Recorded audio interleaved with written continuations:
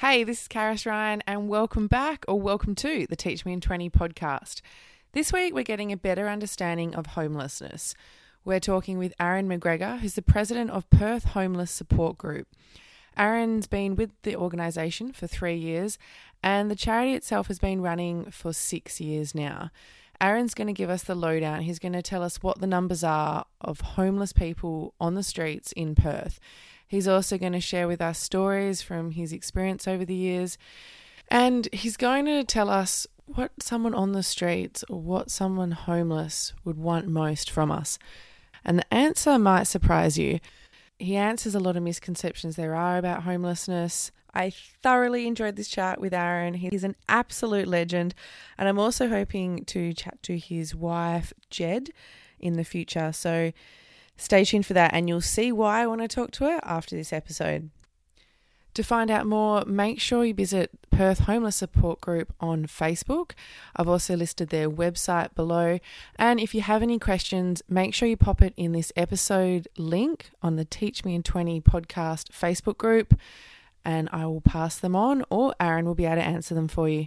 Stay tuned for all that plus more on this episode of Teach Me in 20. Teach Me in 20. Teach Me in 20.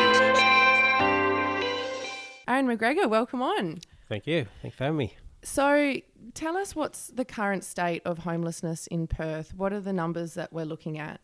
The numbers at the moment, good that you asked because I had a meeting last week with the City of Perth and in the Perth CBD we have 831 at the moment and as roughly like homelessness is classed as like people couch surfing, that sort of thing and actually sleeping on the streets and whatnot. But actually rough sleepers on the streets every night in Perth is 446 and there's 114 just in Freo alone as well. That's a separate number. So yeah, at the moment, yeah. Wow. But they reckon, I've heard there's about 9,000 in the whole Perth itself with like couch surfing and all that sort of stuff. Not actually, not renting, not just like jumping from here, there, and living in their cars for a week or whatever, that sort of thing. So the figure's bigger than we sort of can see. It's quite big, yeah. And I think after this COVID, I'm talking to City of Bayswater, City of Perth and other council people, and they think it's going to get bigger and bigger. So after this, it's a bit scary actually. Yeah. So I was going to ask, do you expect with COVID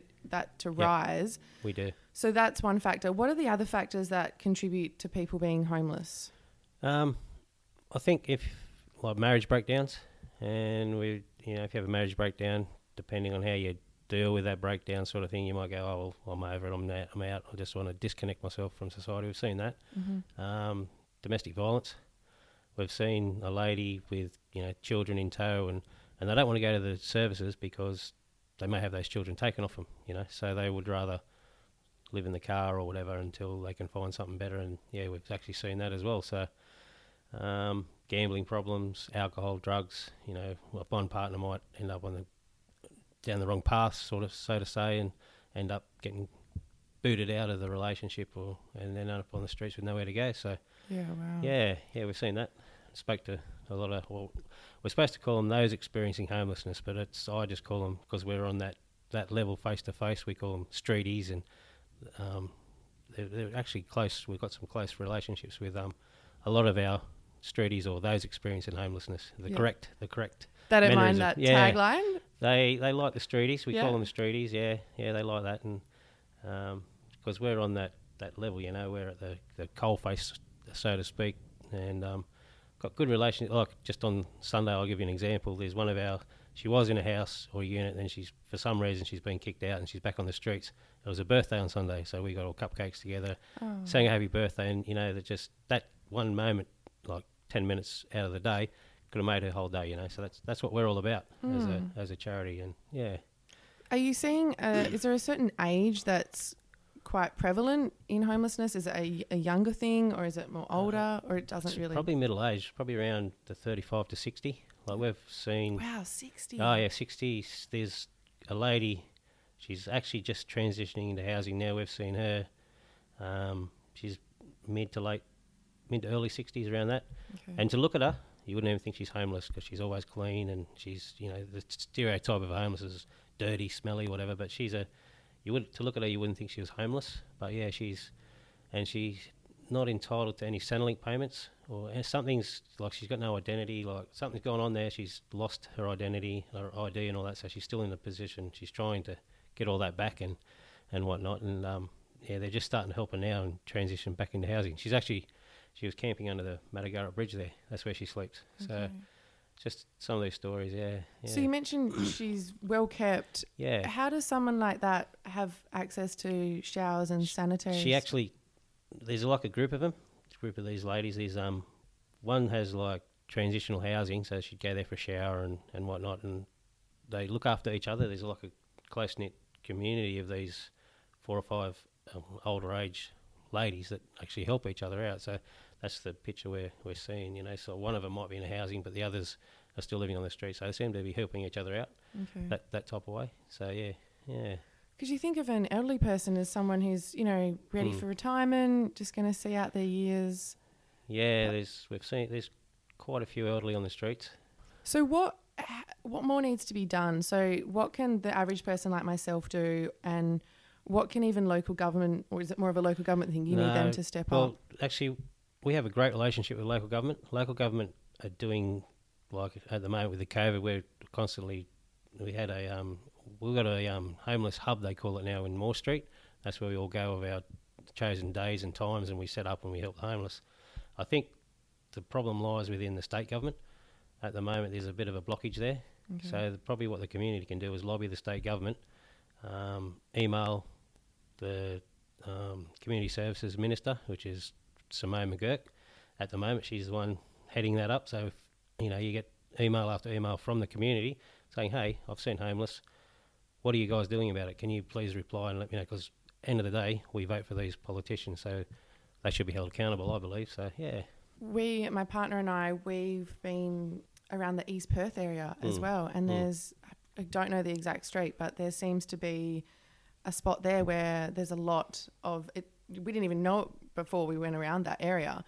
Where are most of the people living and sort of, I guess, squatting, or what? So where are they able to go?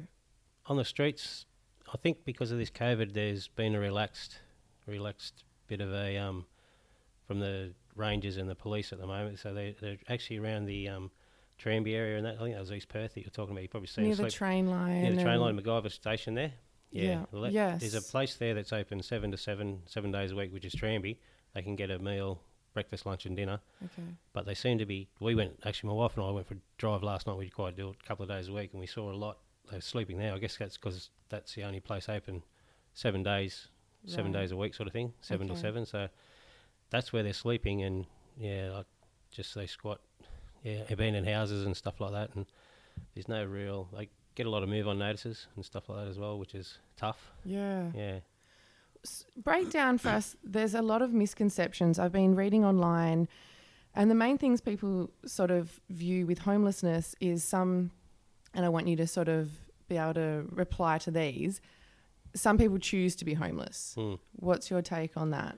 There are some. Like we've spoken, there's one guy, you'll see him, I think there was a bit of a feature on him, Francis. He came over, I think it was like a church type thing. He was from Peru, around that area. Okay. And it all fell through, and he's been on the streets ever since. So obviously he's never had Centrelink, never had that sort of stuff. So he is long term, and that's his life.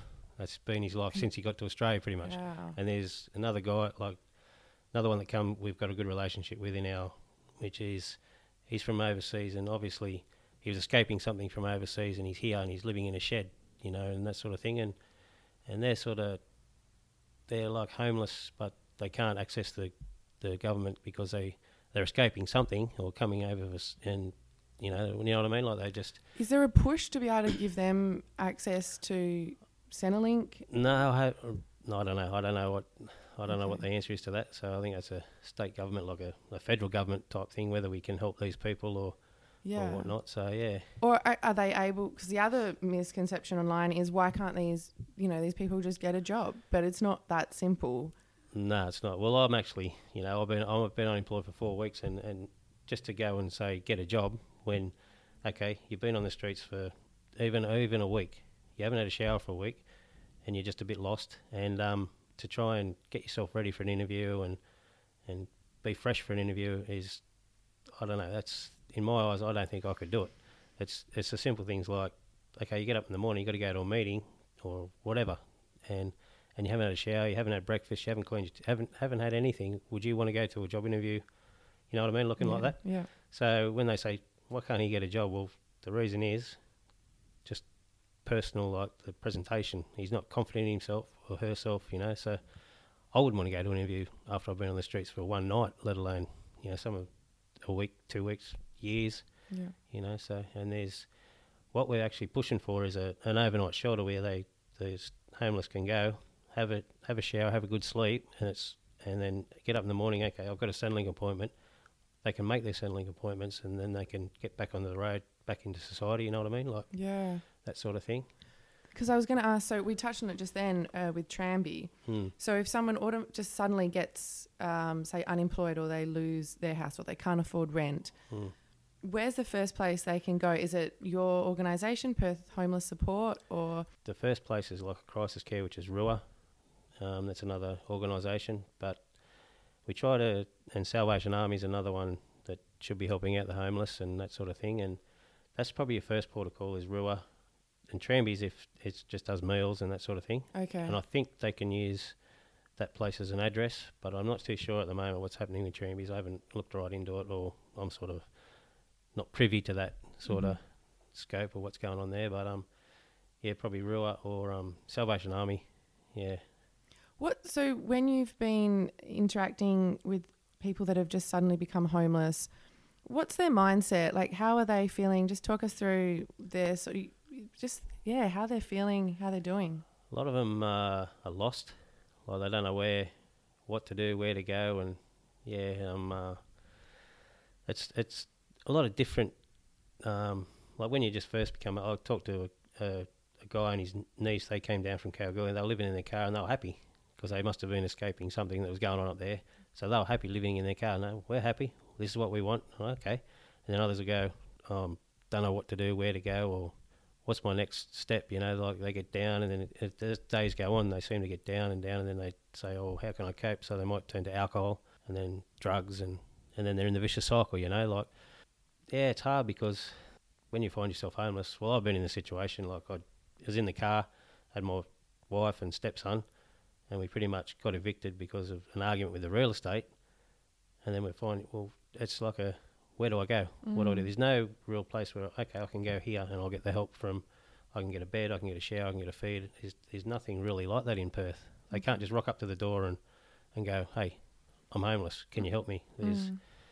There's nowhere easy to, you know, especially go straight when you find yourself homeless. And it must be horrible, especially you mentioned before, if someone's just gotten divorced and then they find themselves without a home.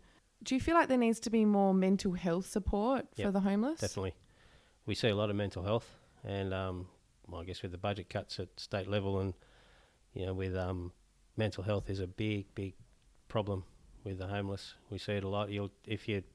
When you're on our level and you can see like big case of mental health is they're just sitting there rocking and they're pretty bad in a bad way, and there's nobody actually going out there and observing this. These people have got to make their way to a mental health institute, or maybe if the police. Oh, that was another thing we sort of thought. If the police are trained in mental health, they can identify this and put them in the right direction. You know, instead of locking them up or whatever, they just say, "Hey, this guy's got a mental health case. Let's go to the next step and get him in mental health." And then, but it comes down to funding again. That's the biggest thing. Not enough funding for mental health, but there's a lot of mental health on the streets. Okay. Yeah. With that, another misconception was, are all homeless drug and alcohol addicts? No. So you said often through being homeless, they turn to that. Is it also a case of the drug addiction has led them to homeless, or you don't often see that? Not a lot, no, not a lot. A lot of it, like, even at the moment with the COVID, we've got New Zealand people that have suddenly lost their jobs. They don't get any access to any of our support, and they find themselves on the street. So there is minor cases of, because I've spoken to probably in the 3 years I've been doing a few people who, how'd you end up homeless, blah, blah, and there's probably only been about maybe half a dozen that said, yeah, well, it was my fault. I turned to the drugs and the alcohol, and my wife kicked me out or my husband kicked me out or whatever. But it's most of the time it's like job loss or the divorce or something mentally that really changes your whole direction and your perception of where I want to be, and you find yourself homeless. Yeah, and there's a lot of speaking on the First Nations people. There's a lot come from country and end up on the streets, because when we were at Wellington, there was a lot of still speaking language. So these are guys from Derby and around that area, and all the country mob coming down here to medical support, and then there's no way back.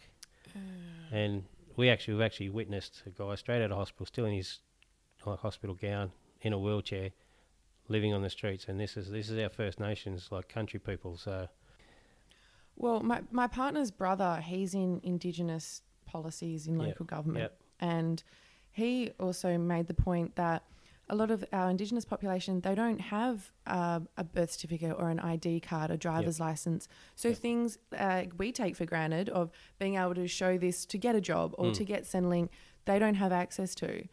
So it's a further problem. It's a big problem. It's huge. It's overarching, and it's... That's even like with the COVID. We in the Pan Pacific were putting people into the motels. They're doing the motel thing. This is state government level, not local government, state government level. And then we'll talk and say, so what you heard about? Oh, yeah, I've got no ID. Oh, okay. So I got no chance of getting into a motel or no chance until I get my ID. But when you see these people sleeping on the streets and, like I said, never had a shower for a couple of days, they got no chance of getting an ID and they can't. And it was like an application form to get into these motels. And I think they need to simplify the homeless, the steps to get, to get into the ruas and all that sort of stuff. Should be able to just rock up and just go, hey, I'm homeless, can you please help me?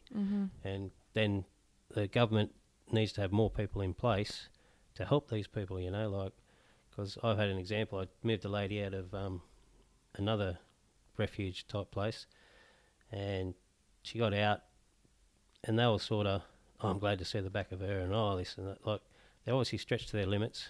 They don't have, underpaid and overworked is what I'll sort of put it, and it's sad because they're just all human, like they're just people, and so it's I don't know, it's a tough one. I don't think they'll end it in the next. They had like a 10-year strategy to end homelessness, and it's good to think that it happened, but I think with COVID and job losses and the price of living at the moment is pretty crazy. And I think we're going to see more homeless. So Perth Homeless Support Group. What do you guys do? How are you helping on the streets of Perth? Well, like I mentioned earlier, the Perth Homeless, the City Perth started that homeless hub in Moore Street. We actually started when I first started with Perth Homeless. We're in the library and we just hand out care packs. And so that is food? Yeah, I've got like non-perishable food, which is like up and goes, tuna, baked beans, muesli bars, tubs of fruit and stuff like that. Something that can sustain it, but they can keep it for a couple of days, or weeks or whatever.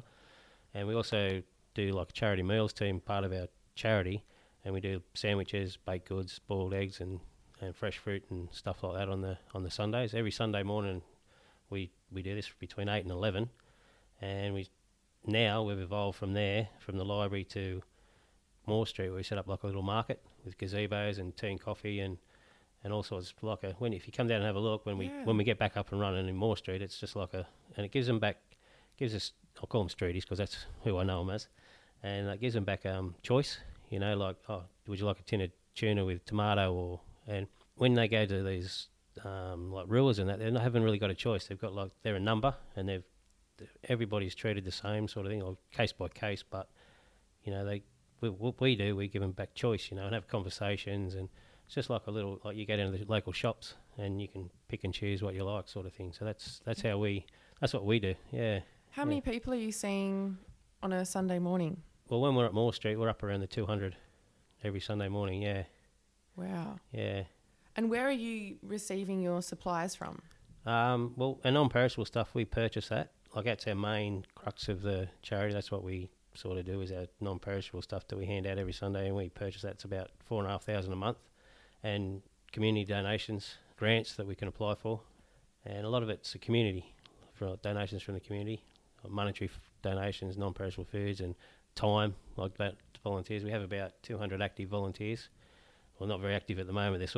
They're ringing and chomping at the bit to get back to it. But Nice. Yep. Yeah. So we're actually broadening out from just our Sunday. If you want me to keep going with that. I was going to say, and for people listening, how can they help? Where can they go? Yeah, well, we've got a website, Perth Homeless Support Group .inc. It's on our. We're just in the process of upgrading that, but I'll put that on our episode. Yeah, but our depot's in at Bayswater. They're Unit 2, 28 Munt Street in Bayswater. Open between 10 and 2 Monday to Friday, and we have a busy bee. It's just starting to start up again on Wednesdays, where we, at the moment, because we're doing like a roving service through the city out of our vans, we just load the bags up pre-packed and ready to go, just to be handed out on the streets. We're still doing about between 140 and 160 on the streets just by roving around and driving around. Wow. And we're going to find them, and now that we've been out there a while, they come and find us. But when we start back, I've been in talks with the City of Bayswater, so we might be starting up there because Shopfront's moving out to Bentley, so there may be a gap of people that can't get to Bentley that are on the streets, and we're going to start in talks with them to set up pretty much what we do in Moore Street here, like a little shopping market every maybe Wednesday afternoon or Wednesday morning or something, just to help those guys out that miss out, that can't go to Bentley. Okay. And when you say shopping market, it's not that they're buying stuff. No, it's all free. Yep. But we set it up like a shop, like tables and all that, and so it's not doesn't cost them anything. So. Is there a community feel? So on these Sunday mornings, all the streeties, I'm using your term. Yeah. Are they all banding together, or most quite secluded and they want to be separate? During our service, they seem to all get together, and I've been doing it 3 years. I've had probably 3 minor incidents in 3 years, which is pretty good. You got to remember that their lounge room, their kitchen, and everything is the streets. So if they have a domestic, it's in the streets for everybody to see. So everybody goes, "Oh, look at these!" Like they're having a domestic. But where else are they going to go and have a domestic? It's true. So when you look at, like, people see homelessness, but then you got to really look at homelessness. Like, okay, if I have an argument with your partner or whatever, it's here. But if they have an argument, it's pretty much a full-blown argument because you've got the stress of the streets, haven't eaten for a week, and then it's full-blown on the streets and it looks really, really bad. But you've got to remember that's their backyard, that's their kitchen, that's their lounge room, So when you look at it through that perspective, you go, okay. But yeah, generally down there it's like a community type feel, and like some days, like obviously the days that they get their big pay or whatever, there might be a bit of drugs in the line, but we generally, if they get the water and all that, everything calms down. It's a really relaxed atmosphere because that's what we sort of encourage. Mm-hmm. We engage, we talk, and how'd you sleep last night? Where you at? Did you get a room? That sort of thing. And it's a very community feeling type thing. So yeah. So you've been doing it for 3 years now. Yeah, nearly 3 years. Yep. What's kept you doing it? What led you to it, and what's kept you involved in that area? Well, my wife, as a teenager, she was a ward of the state. She was homeless, and she'd be a good one to have an interview with. She's an amazing person, and we've always had a compassion for homeless. Came to Perth about 10 years ago or so, and just looking for a charity about 3 years ago, and we met up with Ron and Michael, who started Perth Homeless Support Group.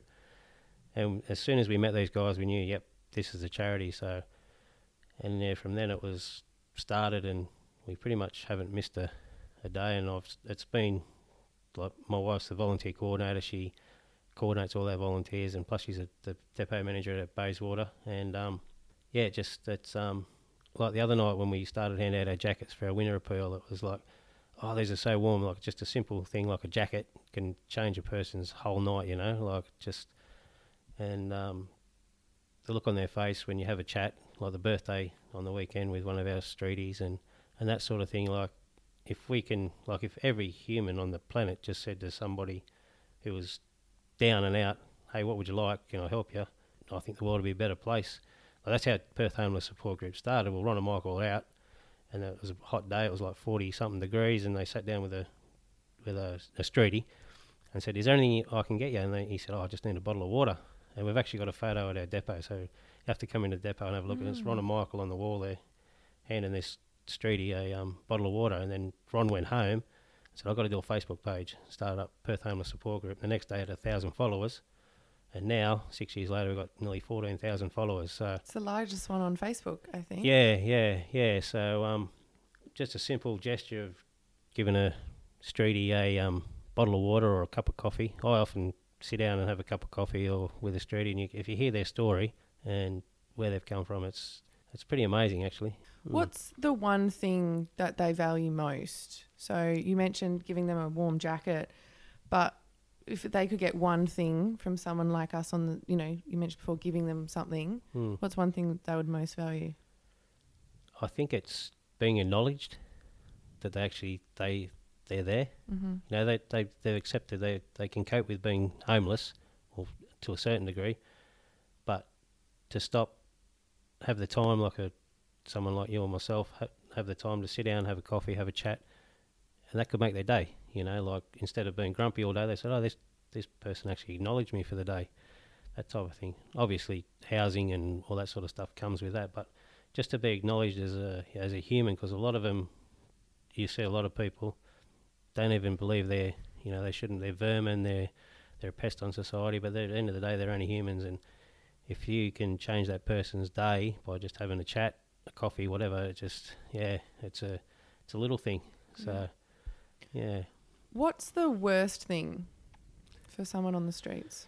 I think with the vulnerability, especially the ladies and middle-aged women, because we've had some pretty horrendous stories come through our line, and that we've chatted to ladies and probably not knowing what's going to happen tomorrow. Could something happen to me tonight, sort of thing, and just the unknown, I guess. Yeah.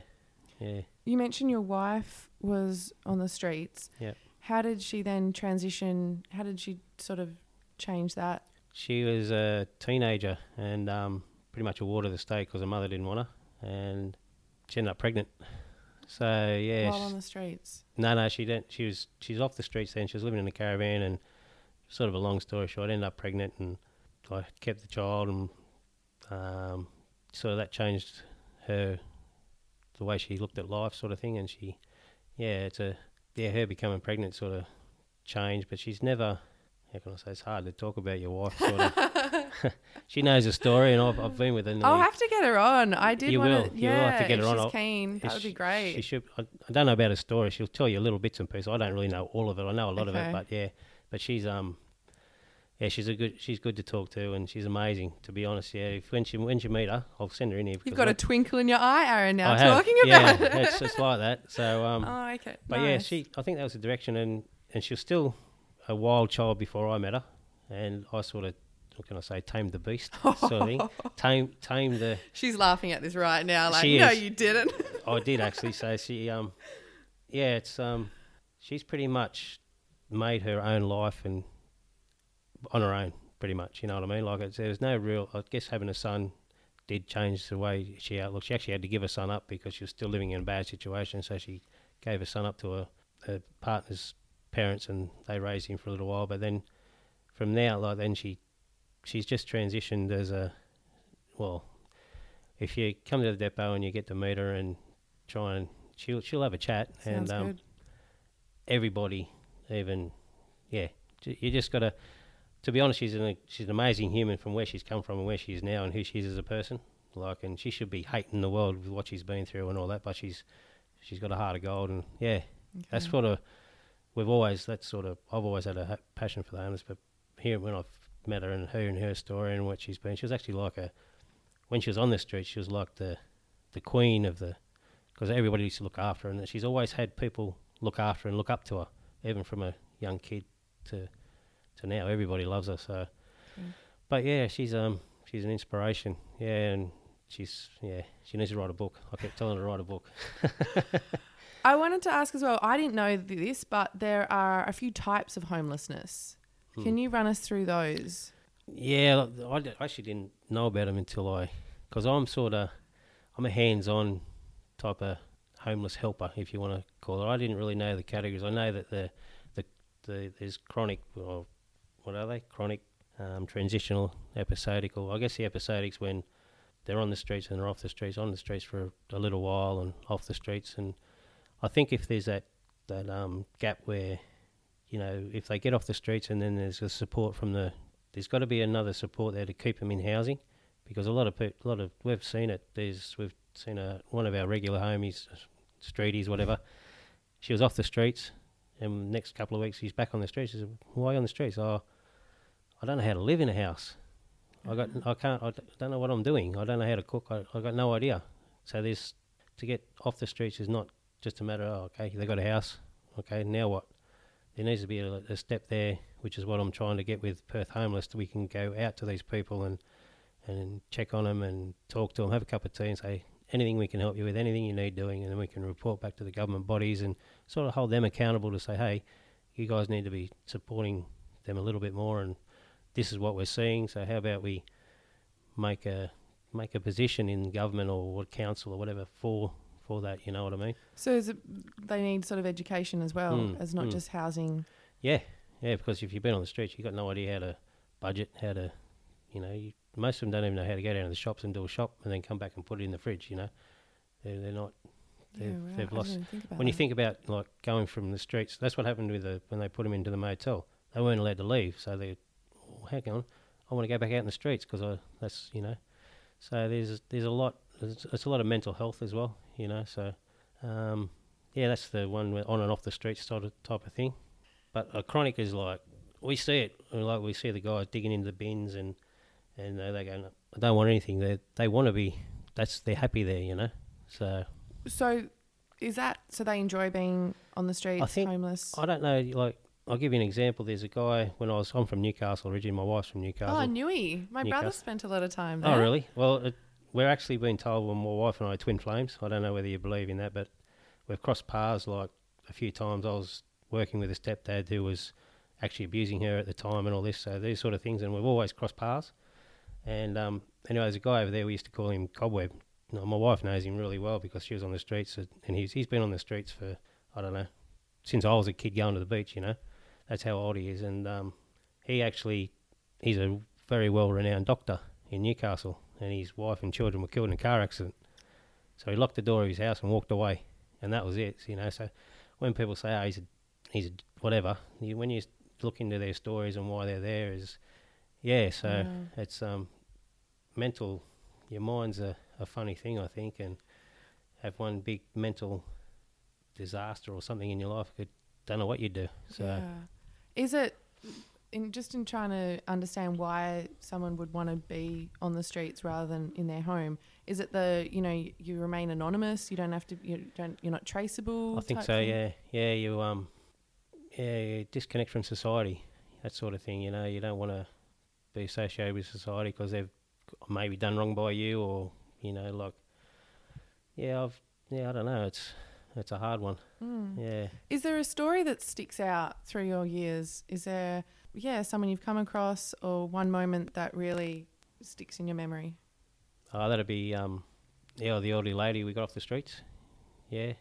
How old was she? She was 78 or 78, yeah. Yeah, so that's when we advocated and ended up State Administration Tribunal, that sort of thing, and ended up, she's in a nursing home now, so, but then again, it was hard because I traced her case manager, and to get an attitude back from a case manager, oh, she's a hard case. Well, I think, I don't know, if I was in community services and I think I'd be working 24/7 because I'd be always trying to think, what can I do tomorrow to help this person? But they seem to, I think if you're in that position, you need to be, it's not a job, it's something you want to do. Like that's probably the problem, maybe, I don't know, but yeah. And she just said, oh, she's a hard case, but well, my wife and I weren't accepting that. So anyway, long story short, we got her into a nursing home, and there's... How long has she been on the streets for? About 8 years, on and off. So... Do you know what led her, how did she came there? I don't know, we didn't really get into that, but she, just to see an elderly lady that old and health problems on the streets, we didn't really want to see that, so we advocated, and the rest is history, I suppose, and so... Is it hard because you're doing so much hard work, but you can only help so many people? And it's sort of an endless cycle. How do you... I wouldn't call it hard, eh? When you get into it, and you don't really see an end, no light at the end of the tunnel, so to speak. But if we can do our little bit just to keep these help these guys out. Like we've seen some homeless disappear in our line, and we find out where they're at. They're in, one girl, she's getting reconnected with her children, and she's gone on the straight and narrow, and she's all good, and we don't see that. So that's sort of a bit of reward to us. So yeah, I don't know. It's not hard, like, because that's why I'm sort of up in. Do I want to go back to what I do, or do I want to pursue something different? But yeah, I don't find it. I don't know. You need to, because we're the coalface, where the raw, we see it. You need to get down there, and if you've got a heart for that sort of thing, and see it firsthand. Because I'm with the bearded villains, and these big bearded guys come in, and the other week they came, like when we were at Moore Street, we had a grandmother and her children come through, like grandchildren, and these guys broke down big, and because it's hard hitting to see these people, like kids on the street especially, is pretty hard. They're living on a veranda, and that's, I don't know. I don't think in Australia we should be seeing or hearing that a child is living in poverty. You know what I mean? Like I don't know. It's a tough one. I don't know what to do. Yeah. I just keep doing what we do. So yeah. I think you guys are doing fantastic work, and I'm actually looking forward to coming down and getting involved myself. Last question for you, Aaron. What's one thing you wish people knew about homelessness? That's a tough question. Oh, I saved the best till last. That's a tough question. I think everybody acknowledges homelessness. So if you can acknowledge and you respect homelessness, if you know what I mean, it's a tough question, that one. No, that makes sense. What you know saying. What I mean? Like what you said before about just having a better understanding, and I hope people get a lot from this chat, and I feel like they will. Yeah, acknowledging them, and they're just human beings. We're just like humans, us. yeah, and don't, obviously they're on the street now. Don't look down on them. Look, you maybe sit down and look through their eyes. You know what I mean? Like, don't ever think this could never happen to me. That's a big one. Like a lot of people think, oh, this will never happen to me. But hey, who knows? You never know what your mind's going to do if something happens. Like I said, if you come home and your whole family's wiped out, what's your reaction? What are you going to do? So don't ever think it's not going to happen to me. I never think that. So if everybody had that thought in their mind, and that could be me one day, maybe we'd all get together and help start with the homeless, and then where does it go from there, So, yeah. I think that's a great take-home message. Aaron, thank you so much for your time today. And I'm going to put the link for Perth Homeless Support Group for people to find out more. You can also search for them on Facebook. Thanks for teaching us today, Aaron. Thank you. See you guys. See ya. It'll only cost you 20 minutes. Thanks for listening, and I hope you learnt a lot and gained a better understanding about homelessness, how you can help. If you do want to get involved, as I said, the website is listed below. You can check the Perth Homeless Support Group out on Facebook. Also, if you liked this episode, show some love, rate and review it on Apple Podcasts. Every review you make helps people find the Teach Me in 20 podcast, and it means they can find this app and get a better understanding as well. We'll see you next week. Teach Me in 20. Teach Me in 20.